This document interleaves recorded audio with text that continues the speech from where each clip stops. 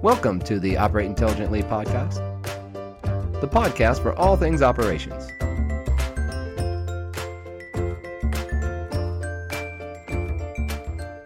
Hello, Be Awesome listeners and Operate Intelligently listeners. This is a dual shared podcast by yours truly, Joshua Peach, founder of Be Awesome and corporate evangelist for Dude Solutions. I'm excited. I've got a guest here today that I've had before.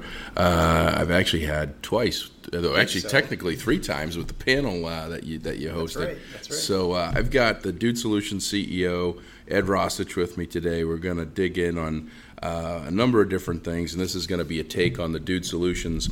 Who are you and what do you do? Ed actually started this a couple of years ago, and it was intended for internal sharing of getting to know the team at Dude.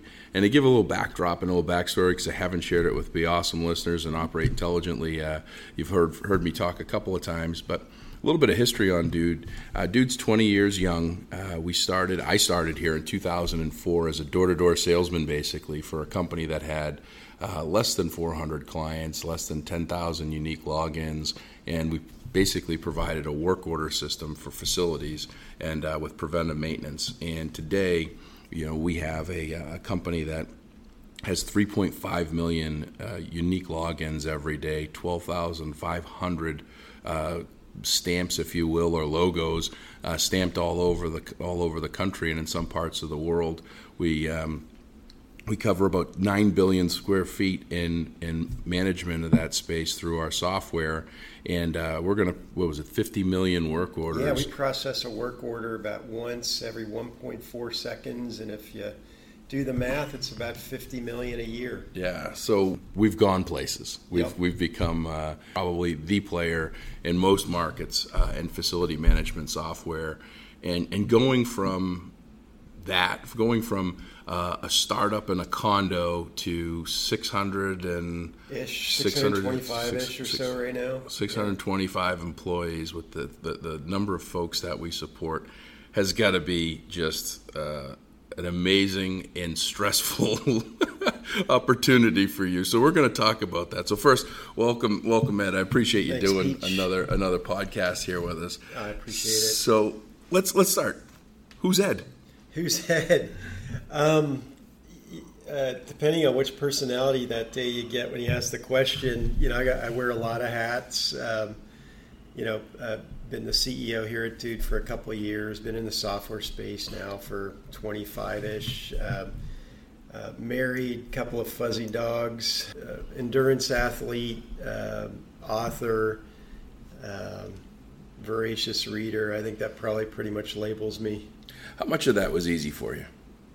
I think all of it has been hard in its own way.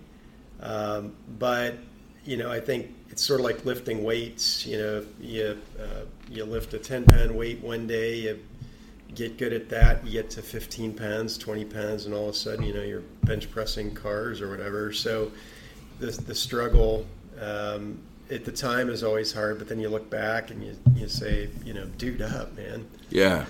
Well, the dude up is right. And for me, when I ask that question, is how much of it was easy to you? And it's not that I don't ever want to become a CEO for a company, but I was doing some brief looking, and there's roughly 32.1 million businesses in the United States today.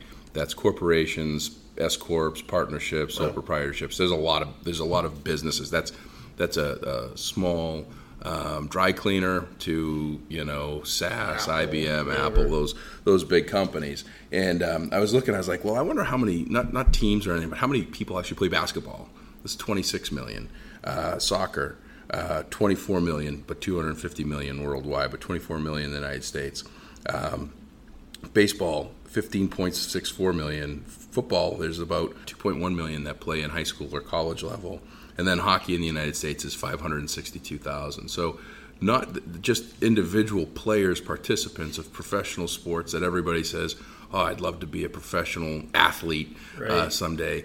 They actually you have a better chance of being a professional athlete than a CEO in a large company, or in some cases in any company that would be deserving of a CEO. But in a little bit more digging, there's about less than 50 companies that have the size and the scale and everything that Dude has, there's less than 50 in the United States that have a CEO.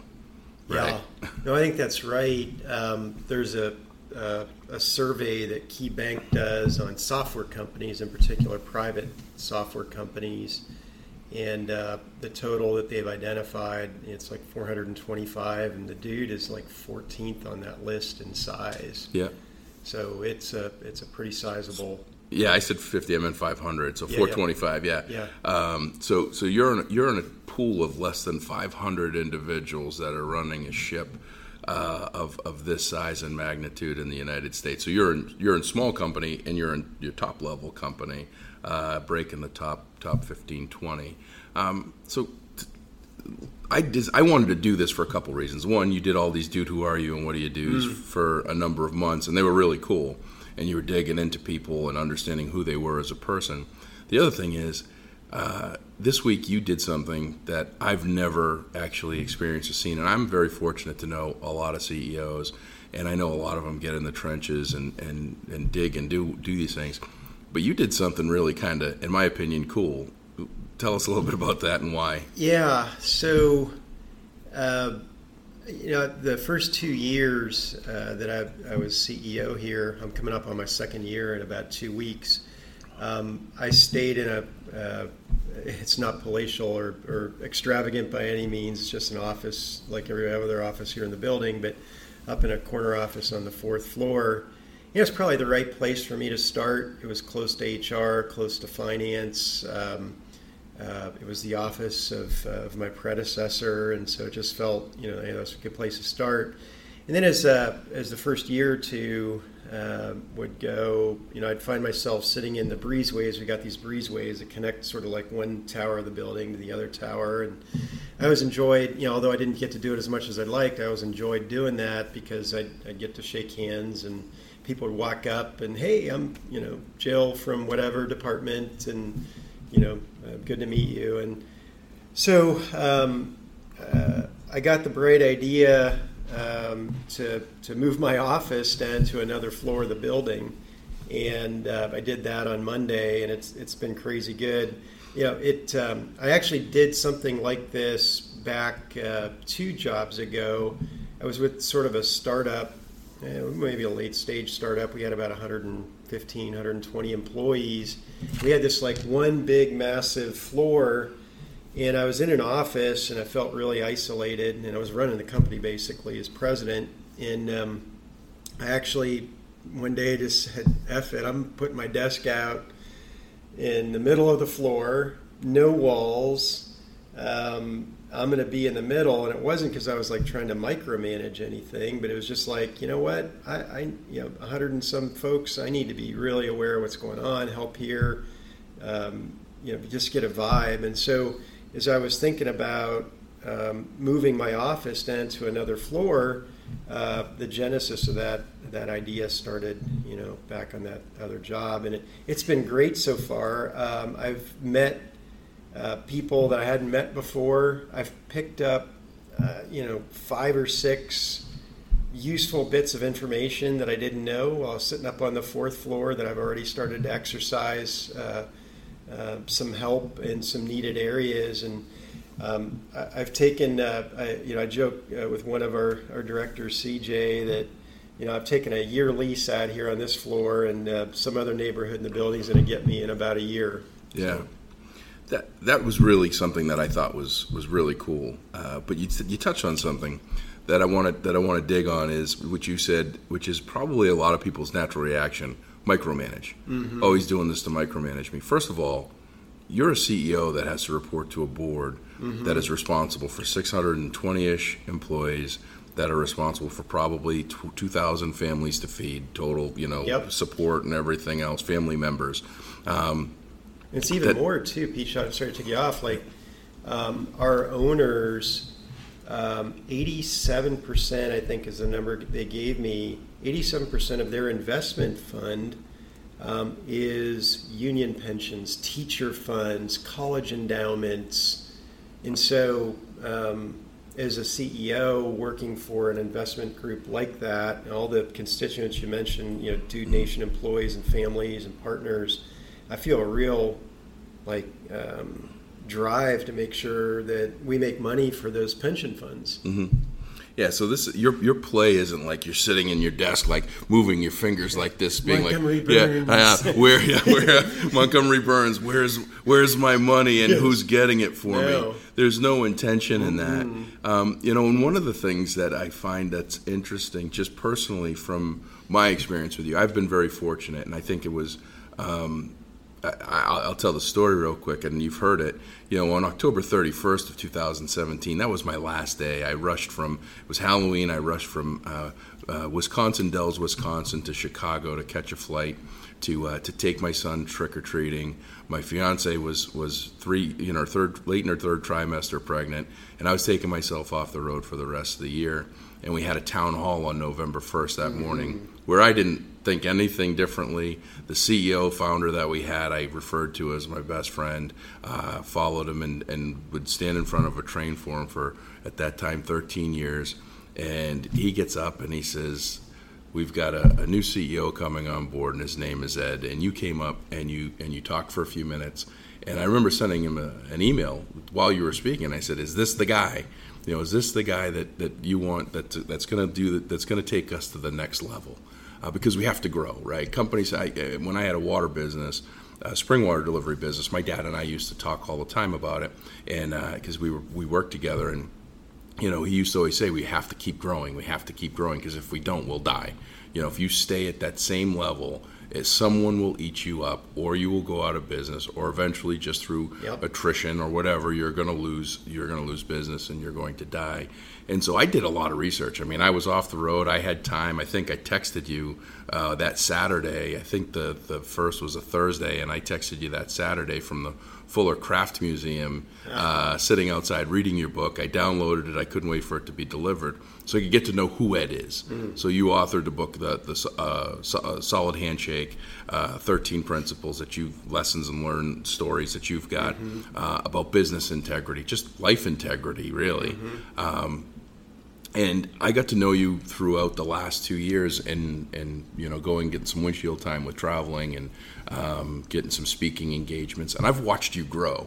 It's kind of interesting to have someone say, I've watched my CEO grow and be able to share it. But I watched you grow from talking about what we do to truly living and understanding and really emotionally tied. Your presentation next week's going to be lights out. Like, I was able to see it.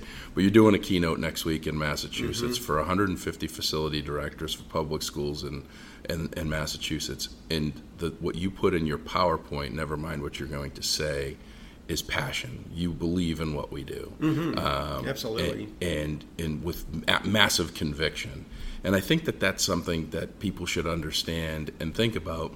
And also, I challenge the listeners, if there's Dude listeners or if there's people out there that they're knee-jerk when you said you moved your office to the sales floor or to another section, if their knee-jerk was, oh, he's a micromanager or he's this, to shift your thought process, to think maybe a little bit differently, right? Yeah. Maybe think, does this guy have my best interests at mind?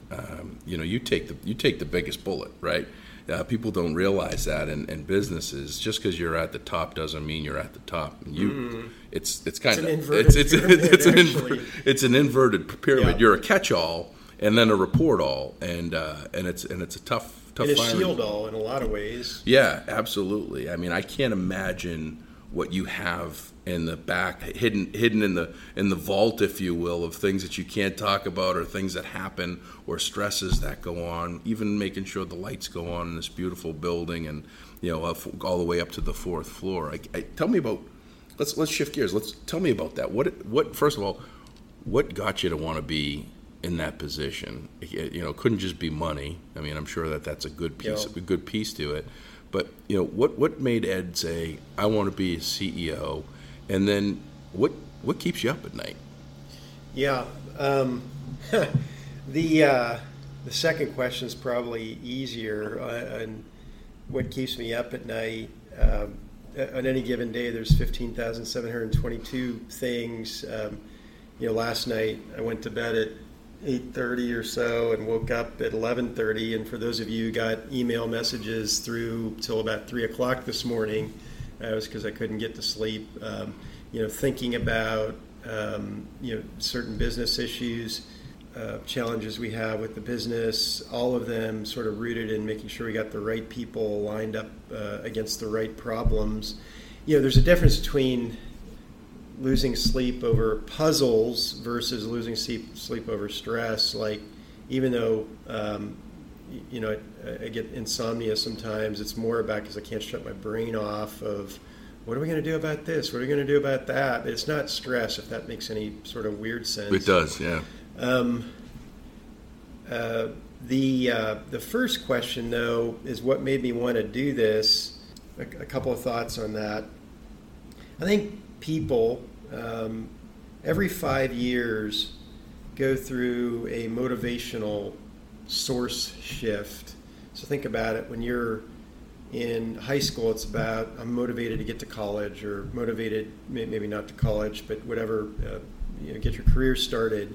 You get out of college, you say I got to get my first adult job. That's a motivation, and then it's about money, and then maybe getting married or having a family, and then by the time you get to be 45, you're probably back into how do I harvest all the knowledge and experience I put into my career to make sure, I want to be so crass to think about money, but think about, well, I got to make sure I feather a nest for my 60 and beyond years. So my career arc has sort of followed that same sort of path, and I always told myself, like, I'm not going to be one of those people that are like knifing people in the back to climb a career rung to the next ladder step.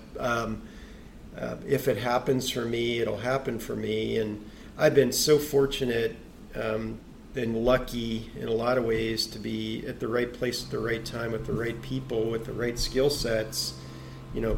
Spent 5 years, 5 times, I should say, with JMI Equity Companies. I went to another investment firm, then this one.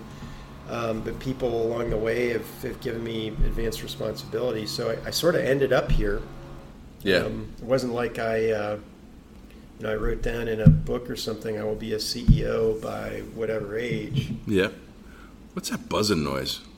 Is that the coffee machine? I don't know. We opened up a dentistry next door. You found I was going to say, it's like, for those of you that hear that in the background, it's like a jackhammer, and we're actually in the conference room next to Ed's office. On the 3rd floor, too, which is sort of weird. Yeah, kind of interesting that this is the space that you got picked for you. We give you the noisy jackhammer area.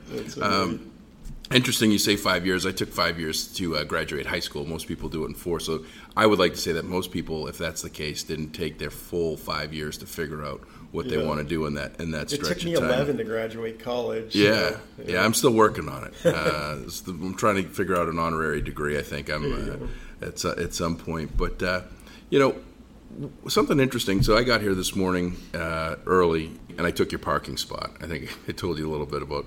I took your parking spot because you have. I don't have a marked parking spot. Yeah. No, it's just, but it's Ed's spot. You're the first one here. Every time that I come to the office, you're either here already or you're here within a matter of minutes. And if you didn't have an incident spilling your coffee this morning, I think you would have beat me. Yeah. But I talked to some young folks yesterday about understanding, what your realistic expectations are. And the realistic expectation is for you to be able to be the leader of this ship. You can't come in at 7:59, 8 o'clock, and leave at 4:45 to miss the Regency Parkway traffic. Right. I mean, you're grinding, and you're here. I mean, you're visible. You're here. You're in meetings. You're emailing.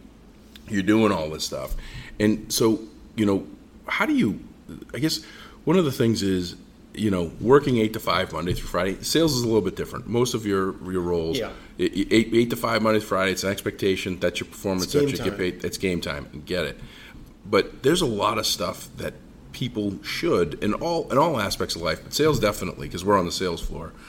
Everyone should be building themselves professionally, investing in themselves. Absolutely. What are some Ed's things that you've invested in yourself? What are some programs? What are some books? What are some podcasts? Like, what would you, if someone was coming into the workforce, because it doesn't matter what, Yep. I think the investment and the buckets of ideas, whether it's professional development, personal, whatever.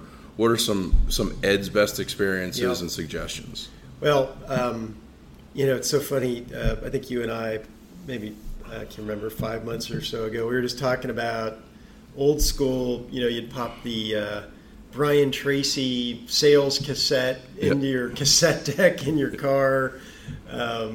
Maybe you had a video or something like that to watch. But, content is so available, so free, so prolific, so many channels that you can access it. And it's painless. You could be listening to a podcast or a book on tape, the audio piece of a TED Talk, all in the comfort of your car as you're driving in or while you're running, or playing instead of watching the news in the morning. You could be playing that in the background. I listen to at least 10 to 15 hours of podcasts a week. Now, I might play them depending on who's speaking at 1.5 times, so I can shorten a little bit. I read voraciously. It's entertaining to me, but it's sort of like downloading new software into your cranium. You were here this morning. I copied a couple pages of a book to give to one of the guys because he and I had a chat yesterday. It reminded me of this book chapter, and I probably read. I have a goal every year of 50 books. I'm probably right on pace for that this year, and you really try to do that. I watch YouTube videos. I watch TED Talks. I also learn from people who I work with. Some of the people, all the people, in fact, probably know more about their jobs and know more about their disciplines than I will as CEO, which is another misnomer. People think I know everything. I better not know more about developing code than our engineers, because we would be in a bad spot. Marketing, you sign yourself professionals. I'm always learning from folks that I work with. So I think if I'm talking to new folks, you say it a lot, 168 hours a week, or I like to say 1,440 minutes a day. Carve out an hour or every day to learn something, and that's the only way you get out there. The other thing I'd say is just get out there and experience it. I think especially in sales, there's call reticence. So I'd rather do something that feels good, like look up names, than actually dial names. And in sales, you got to get your nose bashed in 50 times, and then that 51st time, you hit the ball straight and long. You're like, okay, that's cool. So read podcasts, get out there. I think that's a balance, which is a great way to put it. You've done a lot here that has impacted not just the business that we do, not just the sales that we make, not just the lights that go off and on, but you've looked at everything all the way down to working with the office management team to remove all the styrofoam and plastic cups and provide insulated aluminum, water bottles and coffee cups to reduce the impact on the environment of the 250,000 cups that we went through. You've done that. You worked with a team for that research to see, hey, how many cups did we buy that went in the landfill? Is there a way for us to prevent it? At a pretty exorbitant initial cost. It's going to save you money over time, but that wasn't the reason why we did it. You've done countless things like that, and it circles back to what you said. I don't want to be, if I'm smarter than our developers, or if I'm smarter than any single department or box, we're screwed. I am the CEO, but I'm not the smartest guy in the room all the time, which is a huge misconception. Yeah. Talk to me a little bit about trust, because you had to put trust in Dana or whoever, Lynn or Pam or whoever it was that came to you with that research. Something as simple as that. You had to put trust in. They did their homework. They did their work. The information that they shared with you is accurate and right, and you'll stand in front of whoever you need to share that story, because that's really what you're. I don't want to say you're a storyteller, but you're a sharer of all of the stories collectively of this entire company. Yeah. How important is trust? Oh, it's the core bedrock, and we've actually invested a lot of money at the leadership level, and obviously it'll cascade down as we get good at it. But just investing in training around trust. I'm going to hit that in a second. I'm a collector and prioritizer of good ideas. Very few times have I been the one to say, that's what we should do. Mm-hmm. More often than not, I'll be in a meeting or a dude or a client or someone will say, man, it'd be great if we could ... And, we'll debate, talk about it. And in the end, it's like, holy smokes, that is a great idea. We should probably do that. And how does it sort of stack up in the priority? The trust element is so critical. Business, life, it's hard enough. Data flying at you, decisions you have to make, variables you can't control. But when you introduce the element of dishonesty or motivational lapses, like I'm going to do this for selfish reasons or whatever reasons, that's when stuff falls apart. And if one person violates that trust barrier, what I've noticed through my years of being around people and leading is, hey, once somebody breaks the seal, everybody armors up. And then that's when you start getting all sorts of politics and people polishing reports and not reporting bad information. And that's when companies, I think, start to fail. And if you can create an environment of trust and trustful debate, healthy conflict, as our coach Bud likes to tell us, you can solve a lot of problems. And I don't want to be that leader where people are afraid to come up and say, dude, this went sideways on us, for fear of getting their head bit off. Now, there are times where I might be like, crap, I can't believe that, just a human reaction. But I never want people to be afraid of me making it personal. Josh, I can't believe you did that, you knucklehead, or don't come to me with this bad information, because that violates trust this direction. I often say to people, if you try to blow one past me and BS me, it gives me the right to not trust you. Therefore, same thing. If I blow one by you intentionally or try to do that and I do something dishonest, you have the right to distrust anything I do from that point out. And as CEO, people can't trust you. You're screwed. Yeah.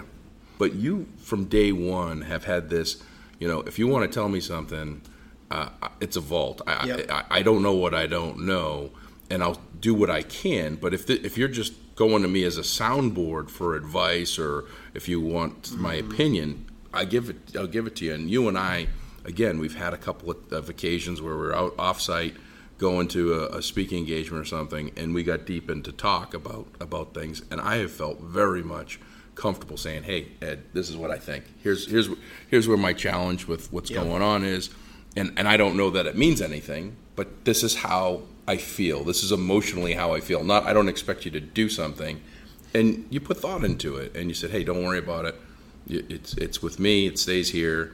But I totally understand where you're coming from. Yep. And I've believed that. And I think that that's something that is fairly unique. Sadly, it's fairly unique to have that trust. You've put that the people are the most important piece to the business, where most people would look at us as a tech business that sells software and, we've got all this stuff. You've always put people first. And I think that's important. When in your life did you have that? Did you have an aha moment? Did you know about it? Like, were you born and said, people are our greatest asset and that's what we need to do? Did you have anything that happened in your life that's like? I think it's been an evolution process. If you would have met me and people that know me from this period of time, say 2000 to say 2007, I'm not sure you'd be so kind with that statement around people being the asset. I made a lot of mistakes on people, how I've conducted myself as a leader, treated people, and every lesson has taught me to up my game and set expectations. The other thing I think it's going to be a little bit weird, at least for me, I'm 55. Seems like as I get older, I get a recognition that it's, life is more about people. But I will say for the software space, and the big aha moment is when you think about software, and I've said this in the building and maybe on another podcast or two, but when you think about software, it is the most people-intrinsic business on the face of the planet. And I'll debate this with anybody who wants to get into it, but think about software. Ideas are created by people, alchemized to keyboards by people, marketed, sold, implemented, supported, invoiced, anything that you can think of, all by people. And if, sure, technologies come and go, and architecture platforms come and go, and CPUs come and go, but at the core element, if you got good people, they just adapt and move on and evolve. If you don't get the people thing right, doesn't matter what kind of technology you have in the background, it's just going to flop. So I've really learned that people are the essential assets to a software space. But you mentioned something that's kind of big on professional development. Just about every book that you've suggested to me, Principles, Ego is the Enemy, Marcus Aurelius, these different books that you've suggested that I've read or listened to, just about all. You read them multiple times. Yes. And sometimes multiple times in a year. Like, why? I can't remember the famous person who said, better to read one book 50 times than 50 individual books. And I read that quote maybe 2 years ago, and it just hit. And so now I'm into reading books. Like I've read Meditations by Marcus Aurelius 12 times maybe, Ego's the Enemy probably 6 times. I back-to-back read Stillness is the Key twice in 2 weeks. And the reason I do that is repetition. I catch things that I maybe I got squirrel attention deficit, squirrel when I was reading the book and didn't finish a paragraph fully, or maybe a point hits me differently. And what I've found over the last 2 years is I'm more able to implement an idea that I might have read 7 times versus, oh, that's an interesting idea, move on to the next page. Mm-hmm. So let's wrap it up. Any final words from you? Anything that how can people get a hold of you? You do have a great LinkedIn presence. I mean, you've got some incredible content. Twitter, LinkedIn, for those that aren't. Yeah, I spend most of my time on my external work on social networking is almost 100% LinkedIn. It's Ed Rossich, Roshitsh at LinkedIn. Thank you for that. Email address ed.rossich@dudesolutions.com.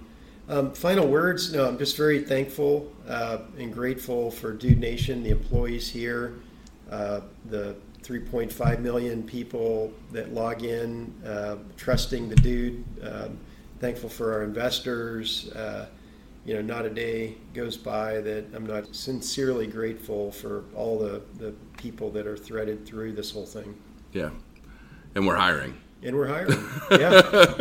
I think that's one thing that we've consistently been doing. Yeah. As we've been hiring. So definitely, if you're looking for an opportunity, and we have offices now, we've made some acquisitions. So we're in Toronto. We've got an office in Colorado. We've got an office in Polosbo. Is that how you say it? Polsbo, suburb of Seattle. Well, it's a long suburb of Seattle, but we also have a very open work from anywhere policy. If you're a rock star and can work remote, and it's the type of work that can be done remotely, If you're in Fargo, North Dakota, hallelujah, we can hire you if you're awesome. Yeah, does it. So hopefully the listeners for Operate Intelligently get something out of this. It was great to be a part of that podcast here today. And for the Be Awesome listeners, you know where to find me. It's beausm.com. Email josh@beawesome.com. Listen to the podcast, give a rating and review. I'll give you something. I got a couple coffee mugs left. I've got some T-shirts. And if you want to do something really cool, there's 5 days left for the Natalia Strong T-shirts. I'm doing 100% of 100 T-shirts. That's 100% of the sale. Every penny of every sale for 100 shirts.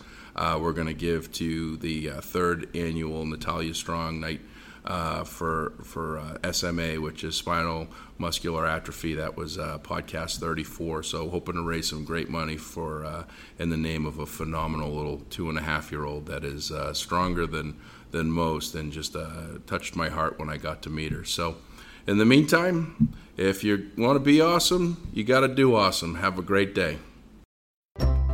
Thank you for listening to the Operate Intelligently podcast, produced by Dude Solutions. You can reach us by emailing dspodcast@dudesolutions.com or check us out on the web at dudesolutions.com.